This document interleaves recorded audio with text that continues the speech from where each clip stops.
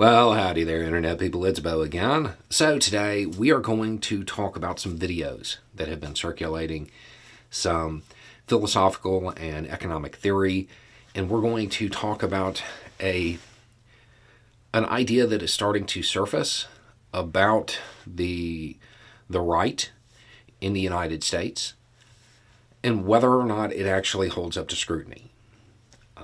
If you've missed it, lately there have been a lot of videos of hard right, Trump-supporting people. And they're being interviewed, and they're being asked about what they think needs to be done. And they're saying things like, get rid of the banks. You have one that has gone viral is a person actually saying, I don't know why we need money. They are talking about what would appear to be leftist economic principles. And by leftist, I don't mean liberal. I mean crossing over that line, being not capitalist. And that's what it sounds like in all of these videos. And yeah, I mean, it's something that you've heard me say on this channel over and over again. Rural people live our lives by leftist economic principles every day, from the co-op to the union to farm aid to the redistribution of resources via the church. It's all there. It's just a rural American version of it. But they're not leftists. Don't make that mistake. That's the point of a lot of these videos, is that the MAGA crowd is just confused.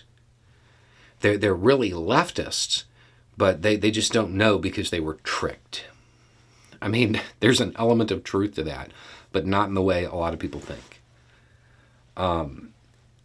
In these videos where I have talked about this in the past, one thing I always point out is that while they believe in leftist economic principles, they are socially conservative to an extreme. Sometimes they're socially conservative, sometimes they're socially regressive, sometimes they are just straight racists.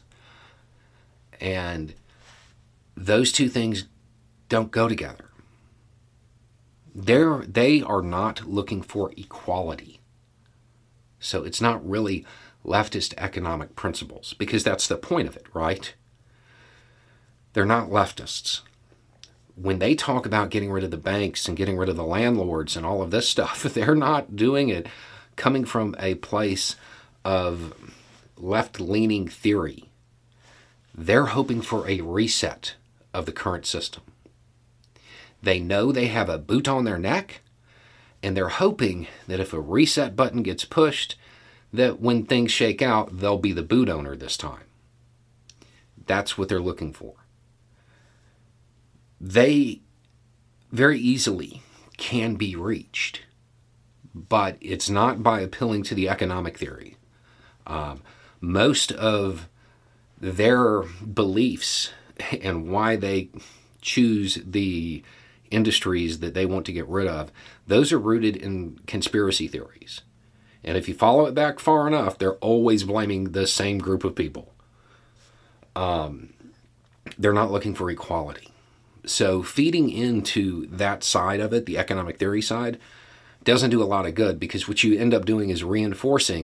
When you need mealtime inspiration, it's worth shopping Kroger, where you'll find over 30,000 mouth-watering choices that excite your inner foodie. And no matter what tasty choice you make, you'll enjoy our everyday low prices, plus extra ways to save, like digital coupons worth over $600 each week. You can also save up to $1 off per gallon at the pump with fuel points. More savings and more inspiring flavors make shopping Kroger worth it every time. Kroger, fresh for everyone. Fuel restrictions apply. Some very negative stereotypes. You end up reinforcing those conspiracy theories. We have to win the moral battles, the social battles. We have to get through the cultural aspects of this. So they want equality. They want real freedom for everybody. we have to get them to where they don't want a boot to exist.